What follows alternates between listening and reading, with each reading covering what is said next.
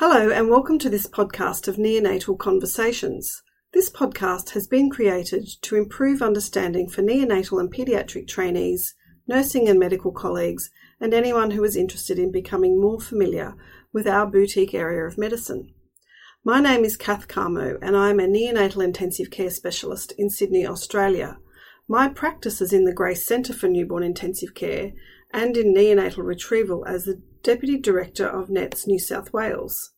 Today my conversation is with the distinguished Professor Dame Jane Harding. Professor Harding obtained her medical degree at the University of Auckland. She then trained in fetal physiology on a Rhodes Scholarship, completing her Doctor of Philosophy at the University of Oxford. After specialist training as a paediatrician in New Zealand, she completed her FRACP in neonatology. Her postdoctoral training was as a Fogarty Fellow at the University of California in San Francisco. Professor Harding was appointed to the faculty of the University of Auckland in 1989 and was appointed Professor of Neonatology in 1997.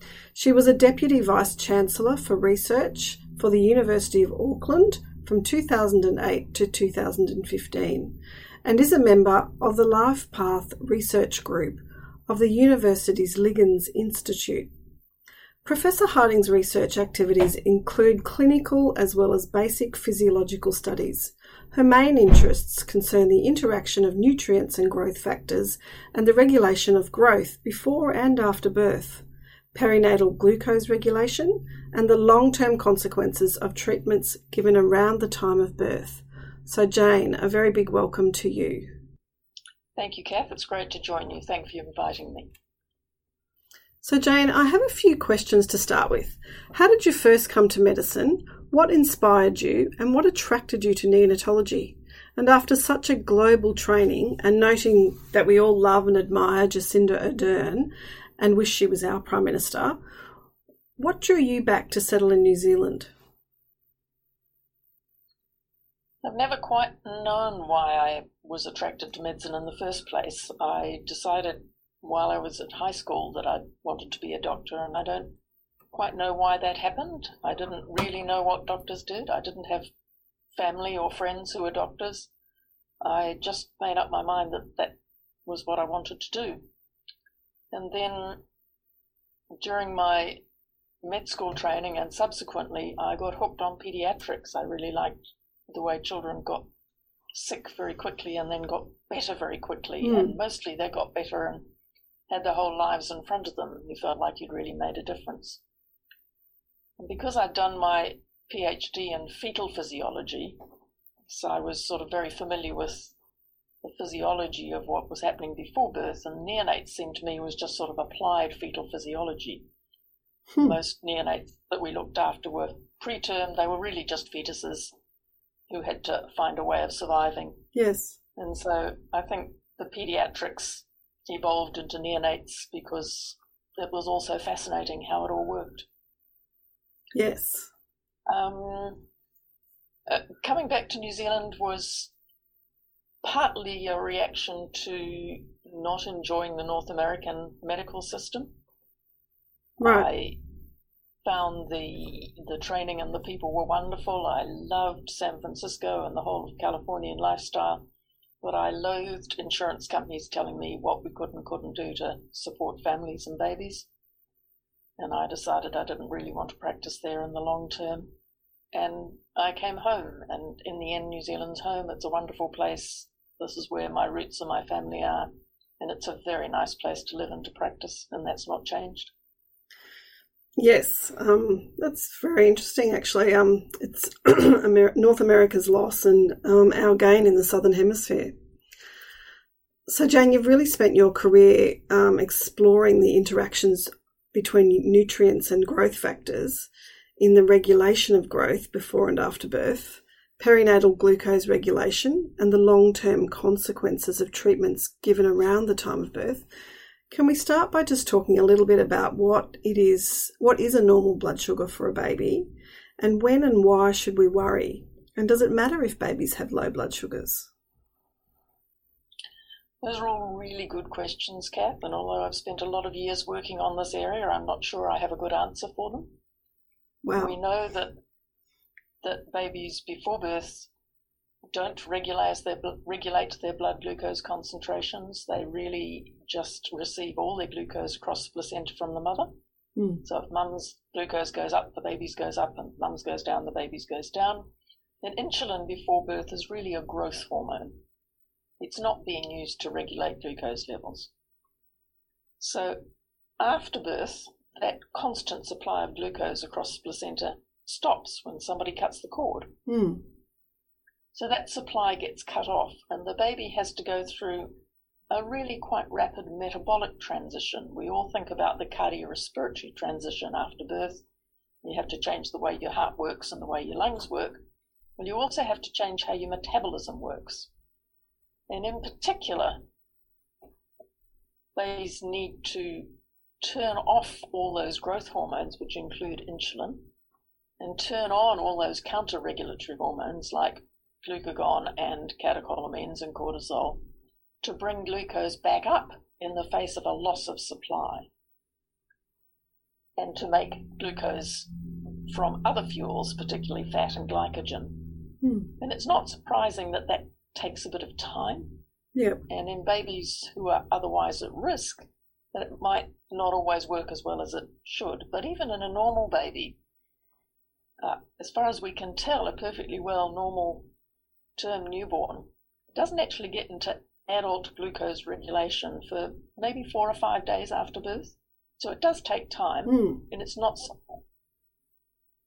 To go back to your questions, what's a normal blood glucose level? It climbs slowly up until 4 or 5 days after birth. But we do know that in well babies, the mean glucose in the first day or two is around between 3 and 4. And we're pretty confident that a glucose below 2.6 is a widely used number, 2.6 millimoles per litre. 2.6 is around the 10th centile for normal babies. So levels below that are not necessarily a problem, but they are low. And that's a useful number, therefore, and very widely used as a sort of threshold for what should we worry about. Right.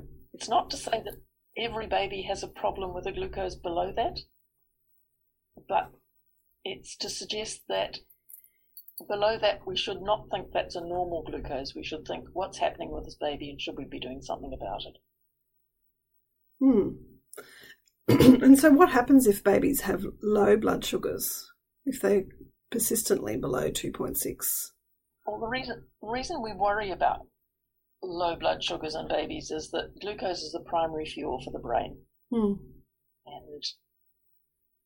you and I also have brains that use glucose as our primary fuel, but we can make other fuels if there isn't enough glucose. And we have relatively smaller brains, so we have more to come and go on. In babies, in newborn babies, the brain is relatively big. It consumes almost all of the available glucose. So in a baby, if glucose starts to fall, it's the brain that's going to suffer. And you and I can make alternative fuels, and we all know that there are alternative fuels for the brain, particularly ketones, and fatty ketones are the ones we hear most about, but also lactate. We're reasonably confident now that babies do not make ketones in the first day or two. They simply can't do it. Yes. Because they're still going through all that metabolic transition. So we know that some babies, if the glucose levels are low enough for long enough, they will suffer brain damage. And that can be very severe, can be convulsions, even death and permanent brain injury. So we do need to worry about it. Our difficulty is we don't actually know for sure how low the glucose has to be for how long in which babies to cause damage. So we end up treating them all at a level to try and prevent any of them getting brain injury. And I think the helpful way of thinking about it is to think about it in the same way as we think about treating jaundice. So we know if the bilirubin gets high enough for long enough, it will cause kernicterus, it will cause permanent brain damage. Right. but we don't know for any individual baby how high that is for how long to cause kernicterus. So we end up treating lots of babies, putting them under phototherapy to prevent the levels ever getting high enough to cause kernicterus. And you have to have a margin of safety between when you think you need to start phototherapy and when the baby's going to start to seize with kernicterus. So I think that's an analogy for glucose. It's not that every baby's going to get into trouble with a glucose of 2.5, but you need a margin of safety between when the glucose is getting too low and when there's actually going to be brain injury.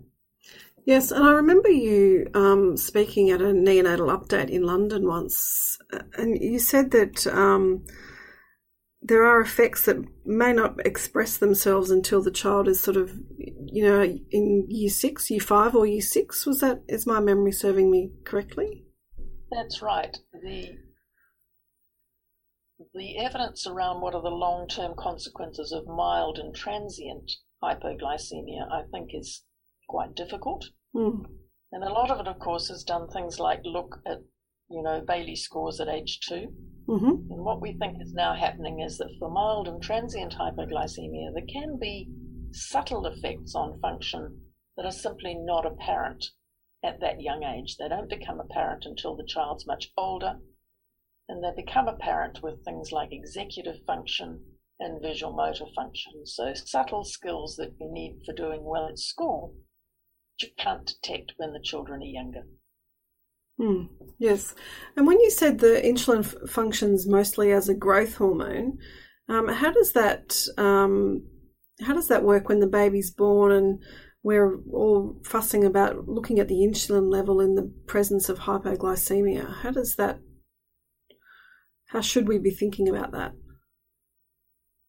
So I think it is helpful to try and think, rather than about the blood glucose level, to think about, is this baby having trouble making the metabolic transition that we talked about? Yeah.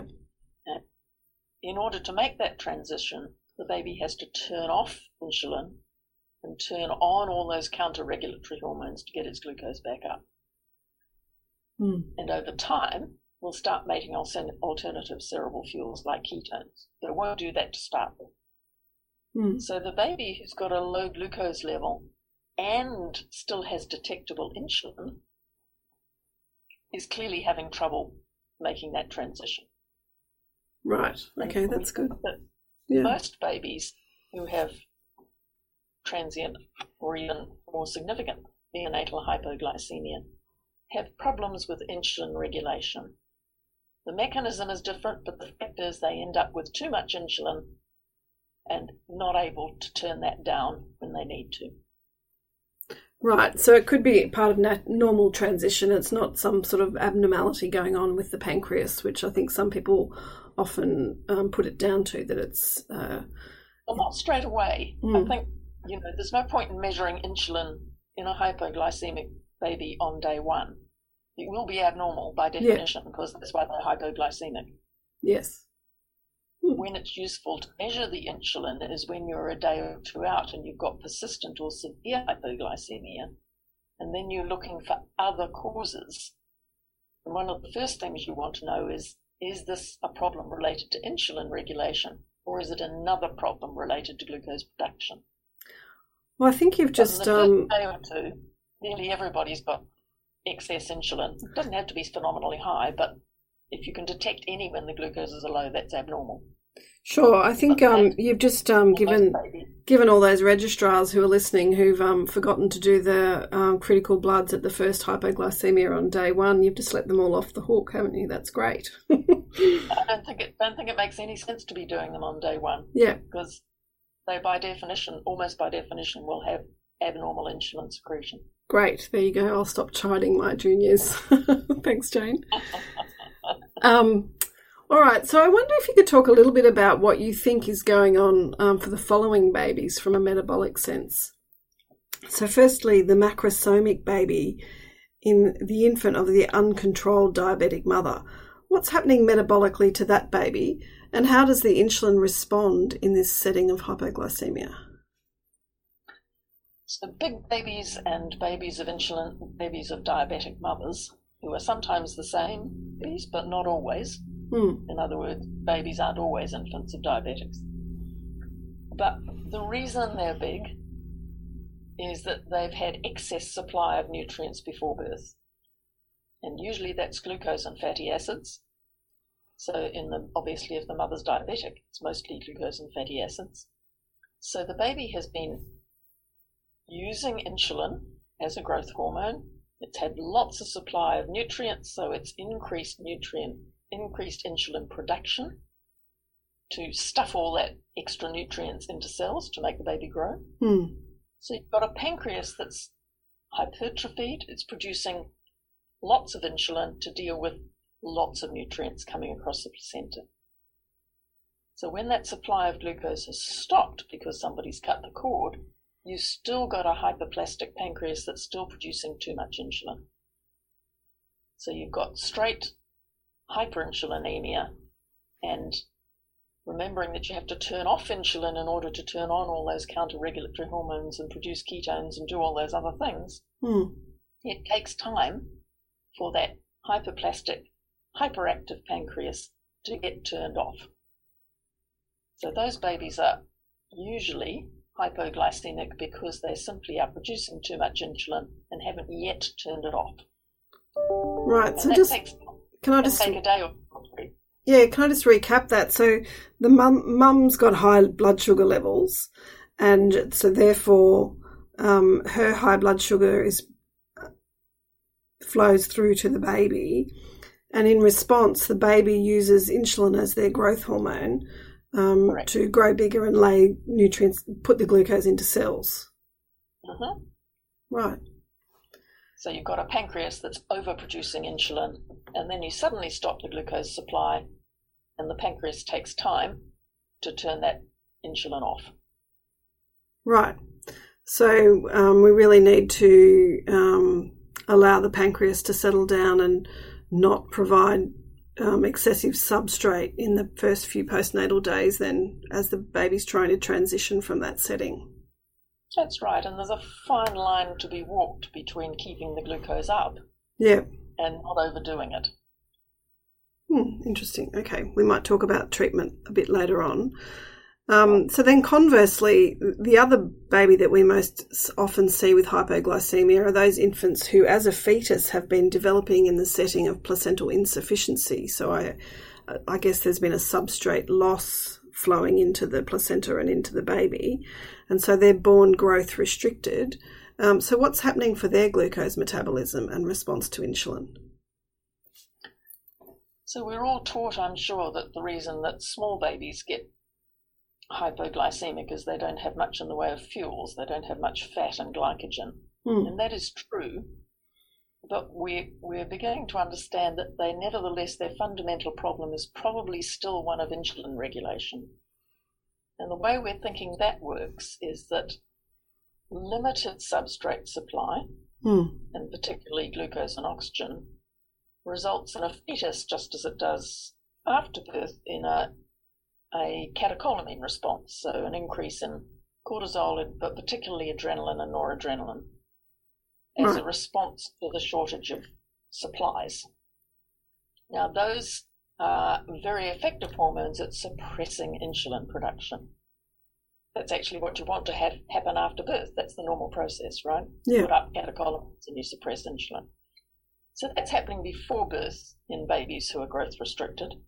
So they've got suppressed insulin production and they don't grow. Now you get born, you've turned off that catecholamine surge because the baby now can breathe. Catecholamines go down, so you've released that suppression of insulin. So suddenly you get an overproduction of insulin as a response to the release of catecholamine suppression. So the net result is the same. You end up with too much insulin. Not as much usually as the big babies, but still more than is appropriate for the low glucose levels. So you've got the same problem of needing to turn down insulin regulation. And I think it's simpler to think about most babies with neonatal hypoglycemia in the first couple of days as simply having too much insulin. Yes. They might get there by different routes, but they act like they've got too much insulin, and that's the way to think about them. Yeah, so it's quite fascinating. So in utero, they're quite stressed and they have insulin-suppressing hormones, and so therefore they don't produce enough insulin, therefore they don't grow.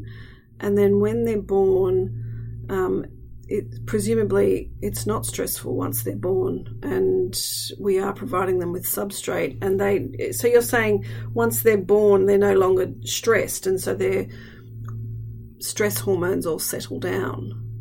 That's right. The catecholamines fall. Yeah.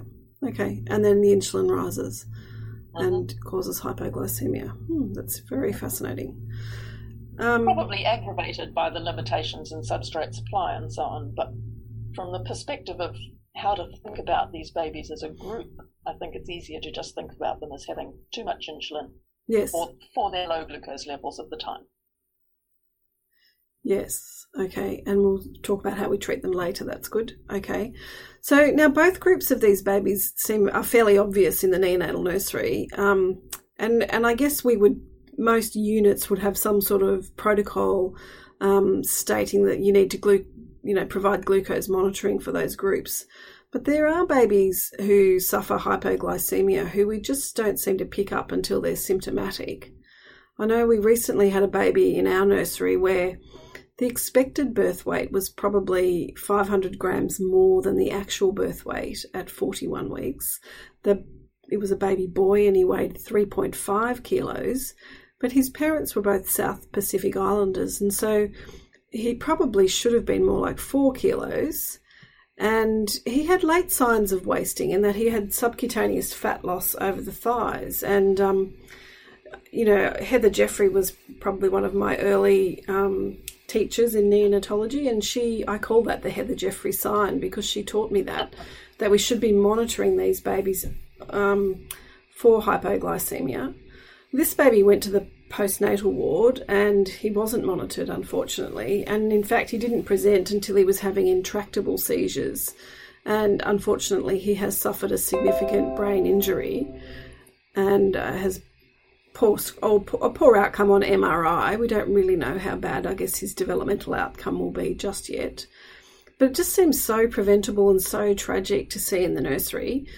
So how would you recommend we screen for hypoglycemia, and how can we ensure that this sort of event doesn't occur? And I'm particularly interested, given that this was a baby who had, I think he had Maori heritage actually, and his mother was Maori and his father had another South Pacific Island heritage. But given the New Zealand population that you'd be familiar with, how do you screen those babies?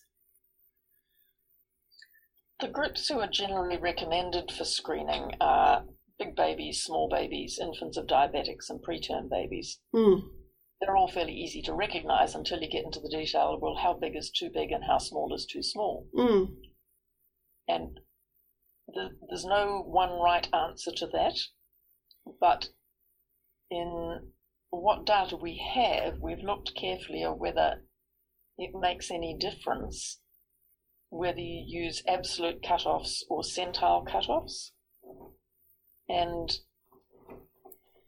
our recommendation is that you use both. In other words, our guidelines, for example, for small babies is less than 2.5 kilos or less than 10th centile on customized centiles. So customized means you're taking into account the size of the mother, how big the baby ought to be. Right. And I would guess that in the example you're talking about, that baby would have been small on customized centiles. So I think it's useful having both, and the way we have found has improved glucose screening immensely is to have a system where the customized centiles are automatically calculated. Right. So in New Zealand, do you have customized centiles for the Maori population as opposed to the perhaps more Anglo-Celtic population? Well, customized centiles, the calculator asks, amongst other things, about the ethnicity of the mother. Right. So it varies, so that the thresholds vary depending on the ethnicity of the mother. Yes. Yes, that And sounds those are like... just online calculators that are widely available. As soon as we made them automatic, that's how you enter the birth weight data in the delivery unit. It automatically calculates you the customized centile, and that makes a big difference to the efficiency of screening. Right, that sounds The amazing. other group that are often missed, and I think they, at least in our experience, might be a bigger problem, but that might be because we're used to using customized centiles, is the babies who have never fed very well and go home. Yes. So the babies, we're all familiar with them, they don't feed very well. They perhaps get a formula feed or two because they're not feeding very well. And before they've really established breastfeeding or established feeding at all, they go home. And maybe somebody's done a glucose or two and they look fine and they go home. And then they come back the next day or the day after with seizures and they're hypoglycemic. And we think, and the reports out of the UK suggest that there's been a review of the litigation related to hypoglycemia, and I hate to use that as a database, but the fact is that one of the reports out of that data set was that a very common reason for missed hypoglycemia that potentially could have been changed was checking glucoses on babies who are not feeding well, and in particular, making sure they've had their glucose checked on the feed on which they're going to go home. So the babies had the last 2 feeds before they go home are formula feeds, and then they go home and only have breast milk. Yeah, so without knowing if they can keep their glucoses up with just feeding, are the ones that I think we perhaps need to pay more attention to. Yes, I think it's something we'd all like to work towards preventing, because it is awful when you see those babies come back.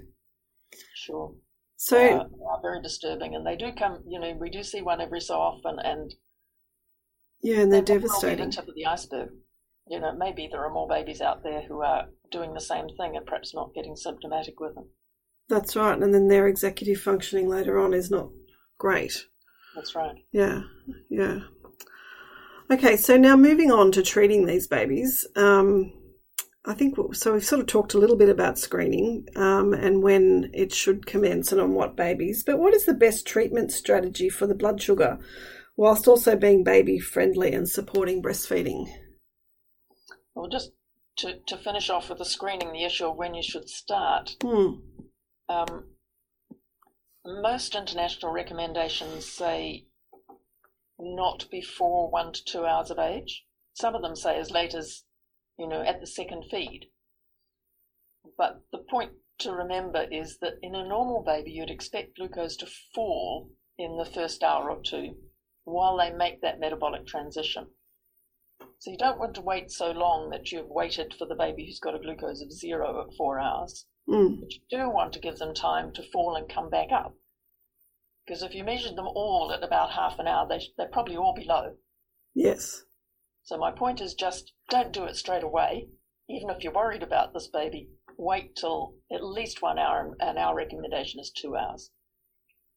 For the first glucose, no matter how worried you are, because otherwise you're just going to detect a whole lot of falling glucoses that are just going to turn around and come up again if you leave them alone.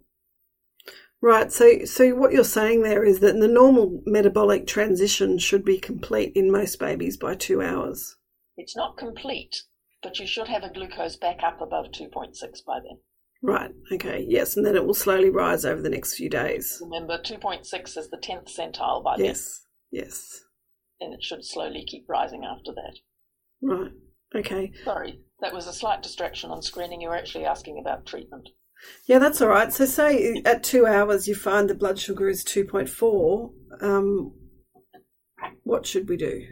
Yeah, so in a baby whose mother is planning to breastfeed, yep, will presumably have already started breastfeeding well before then. So for most babies, the recommended treatment would be dextrose gel plus a breastfeed. So 40% dextrose gel is now known to be reasonably effective and very safe. It's simple, it's cheap, you simply rub it inside the baby's cheek. It's not a substitute for breastfeeding. It helps get the glucose up and encourage breastfeeding. So a dose of dextrose gel plus a breastfeed, recheck the glucose after half an hour, repeat if necessary, and then think about other treatments after that if you're still not willing. The baby's going to be formula fed. Obviously, giving them formula is the solution, straight up. But to encourage breastfeeding, the whole point of dextrose gel is to support the baby's glucose and encourage breastfeeding. Yes, and I'm sure getting your glucose up a little bit allows you to breastfeed. One of the questions I often get is, well, why don't we express breast milk and give that to the baby? Yes. Then we at least know what they're getting. And I know there's been a lot of attention on expressing breast milk before the birth, particularly for women with diabetes. Yes. Our data suggests that giving expressed breast milk makes no difference to the glucose level. Now that sounds weird, but that that's does what sound the data weird. see. And I think what that's just saying is there aren't very many calories in breast milk in the first day or two. Yeah. What matters is the breastfeeding. And we think that what's going on is there are other things that happen during breastfeeding. There are a lot of growth factors, a lot of hormones, a lot of regulatory signals that encourage that metabolic transition. So don't bother to get the mother to express and give the baby the breast milk, just breastfeed it. Right, and use some gel. And the raising the blood sugar would probably make a poor feeder feed more effectively, Exactly. I would imagine. Exactly. Yeah. So I guess by the time the baby with recalcitrant hypoglycaemia has made it into the neonatal intensive care unit, if those measures have failed, it's really tempting to use higher concentrations of glucose. And, occasionally, certainly in my state of New South Wales, people use up to extraordinary degrees like 25% glucose.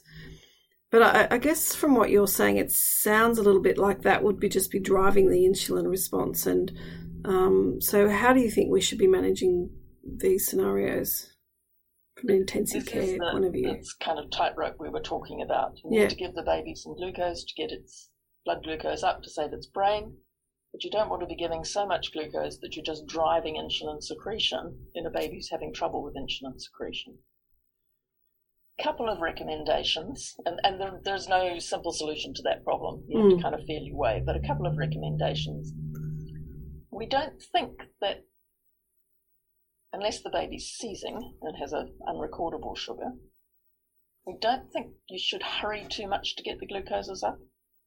So getting the glucose up over an hour or two is okay. In other words, probably there's no need to give a bolus unless you've actually got a symptomatic sick baby. If you get an IV up and running and the glucose is coming up, you can give it a little bit of time. Not too much time. You do want it up, say, within an hour or two, but it doesn't have to be up in 5 minutes. Right. The other thing is, if you really are having trouble with having to give lots and lots of glucose and you've still got trouble, these babies are often very unstable and very difficult to manage. We are doing some work on whether diazoxide might be helpful in those babies. So generally, we think of diazoxide, which directly improves insulin or suppresses insulin secretion, so it's treating the cause of the problem. We usually think of that as something as a much later treatment in babies who've got diagnosed hyperinsulinemia. I don't think we're at a point where we should be using it earlier except in the context of a trial. We are exploring that in the context of randomized trials because it would seem logical to treat the problem, which is the insulin. So, I mean, we would usually, start some glucagon and then transition to diazoxide. So what would be the advantage of going straight in with diazoxide and not using glucagon? Well, diazoxide treats the problem. It's easy to give, it's cheap, and you can give it orally. All of those things are quite handy. Right, yes, in that you can, get the baby breastfeeding, etc. I guess, exactly. Exactly. But I'm just mentioning that because it's a research area at the moment, not because we're ready for saying that doing we it. should be doing. Yeah, but so I mean, perhaps thinking about diazoxide sooner rather than later is what I'm flagging. Right. The other thing, glucagon does work really well, at least for a period of time. Yes. It's particularly useful if you've got one of these terribly unstable babies, and particularly the big infant of a diabetic where you're having trouble with lines.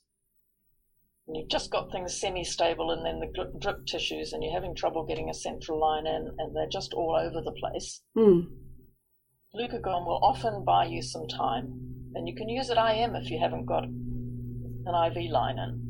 And it will buy you a few hours to just cool it, get things sorted out, get the most expert person to get a line in the right place, and get started again.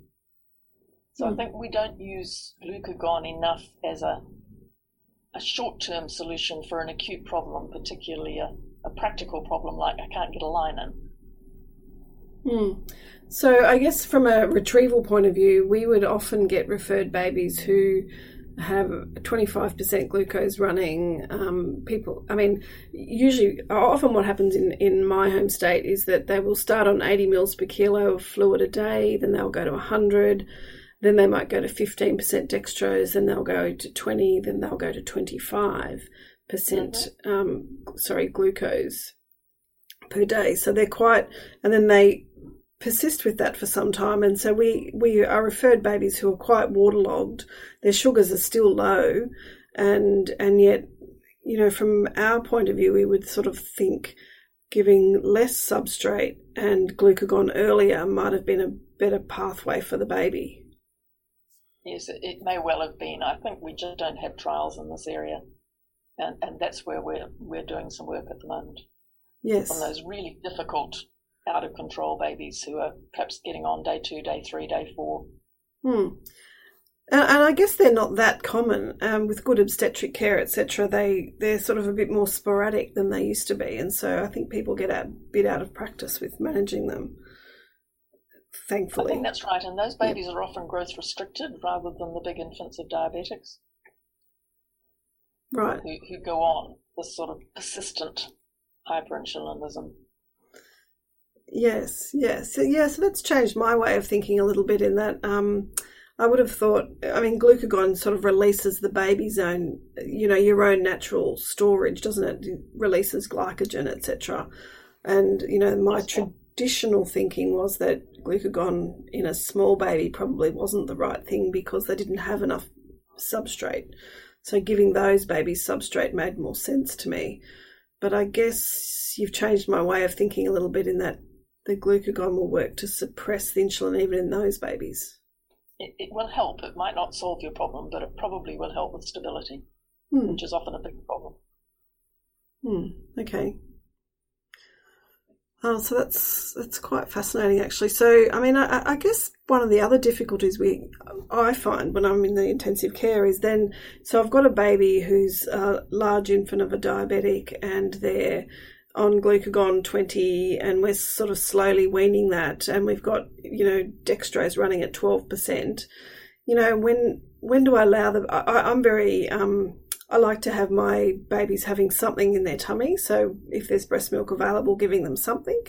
But a lot of people I know are very, it's a tricky area to know when to start feeding them because often if you start feeding them too quickly or too early and try and get all the lines out, you end up with rebound hypoglycaemia. So I think, maybe I'm answering my own question in that you have to just do everything slowly. Do have to do everything slowly, but I would push for feeding them as soon as you possibly can, and particularly breastfeeding for the reasons I've just mentioned. It's less about providing the substrate. So why don't we feed these babies? Because we're worried they're going to get unstable because we're giving them more substrate and we don't know how much they're getting. Yeah. Actually, they're not getting much substrate. What they're getting is a whole lot of regulatory factors. Right. And that's really helpful. And there's a lot of gut peptides, glucagon-like peptides in the gut that will help with glucose regulation, and they're stimulated by feeding. So I think we should be much less obsessed about counting how many calories they're getting and just say, feed the baby, regardless of how much calorie it is or isn't getting. You won't get a whole lot. I'm not talking formula, I'm talking about breastfeeding. You won't get huge amounts of volume, so you don't need to worry too much about the volume. But it will get a whole lot of regulatory factors that will help with that insulin suppression problem. And do you mean, I'm imagining a baby who's on an open care system and looking very unwell and probably can't suck because maybe they're ventilated because of their cardiorespiratory problems because of the diabetic heart, perhaps. So is it part of the actual mechanism of breastfeeding, or is it just breast milk on the gut is causing all those regulatory hormones? It's probably both, but I think some breast milk is better than nothing. Yes. Oh, I love that. That's great. Yes. So I think early feeding as breast much milk. as you can, and recognising that some of these babies are terribly sick and it's just not a sensible thing to do. But when you can, as soon as you can, will help. That's fantastic. Thanks, Jane. Remember, you're also giving other substrates. You're giving longer-lasting substrates. So fats and proteins in the milk are much longer-lasting substrates than glucose. Yes, so you're giving them a reserve between feeds. Yeah, so actually, we should try and be a bit more aggressive with our breast milk directly to the gut, and then manage the glucagon and the fluids around that capacity, rather than be timid about introducing feeds, I guess. Absolutely. Yeah. Okay. So, Jane, that's all been very fascinating for me. I think I've learnt a lot. I'm going to have to listen to this podcast myself again a couple of times, I think. So before we go, I always finish with a couple of questions that I ask everyone. So firstly, where would you like to see the research go to next? And how do you think we can improve things for babies and their families in the future? So the two areas we're focused on, I've already mentioned one of them. Could we do something about directly suppressing insulin secretion in these babies? And we're exploring diazoxide. And the other area is obviously prevention. And we've recently completed a big trial of dextrose gel for prevention. That should be published very soon. And I think the question is going to be, in the babies we know are at risk, we all know the things we do already to reduce the risk of hypoglycaemia, things like keeping the baby warm and early feeding, but would giving them some gel early on just support them through that transition. So that's the other area we're working on at the moment. That's quite interesting, isn't it? It's like giving a dose of vitamin K to support the transition to coagulation. That's an interesting thought, and I guess just stimulating the trainees that might be listening that aren't working with you directly. I guess looking at that group of babies that go home with a poor feeding. As you said earlier, they need screening and perhaps thinking about as well. Yeah, I think particularly the ones that haven't been feeding well, so they've had some formula. Are they going home on what they've been on? Are you confident that that's going to stay put? Yes, that seems like it would be a very easy intervention sort of trial, wouldn't it? All right. So now I ask everyone this: how has gender affected your career? You're one of the most inspiring women that I know in the business. And what advice would you give to younger women who want to make a career in neonatology and or research? Go for it. I think the important thing is to be sure that you are doing something that you really love. So if this is what really inspires you, if babies are what make you think these are very special and this is really what I want to be doing, then stick to that, because the long training and the disappointments and the challenges and the exhaustion and your colleagues and all that stuff are going to happen no matter where you are. What's going to sustain you is, this really matters to me. So if you're doing what you really love, then that's the first critical question. And then after that, find really supportive colleagues who'll share some of those ups and downs and who will support you when things are not going well. And those are often mentors and seniors, but also colleagues. They're often people you train with or people you meet along the way. And make sure you keep in touch with those people, because they are what will sustain you in the long term. That's very good advice. Thanks, Jane. So thank you very much for having a conversation with me across the ditch.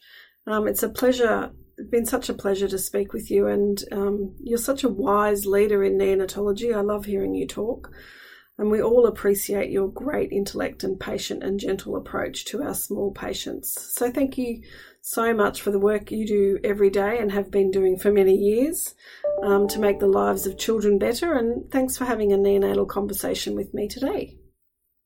Thanks, Kath. It's been a pleasure. If you have enjoyed this podcast or have questions, please head to the webpage www.neonatalconversations.com, where there are links to the references used in this podcast and where we might be able to continue the discussion. You can also leave feedback or commentary on Facebook, Neonatal Conversations, or on Twitter @NeoConversation. We would really appreciate any feedback you might have. Thanks so much for listening, and thank you all for caring for the critically ill newborn.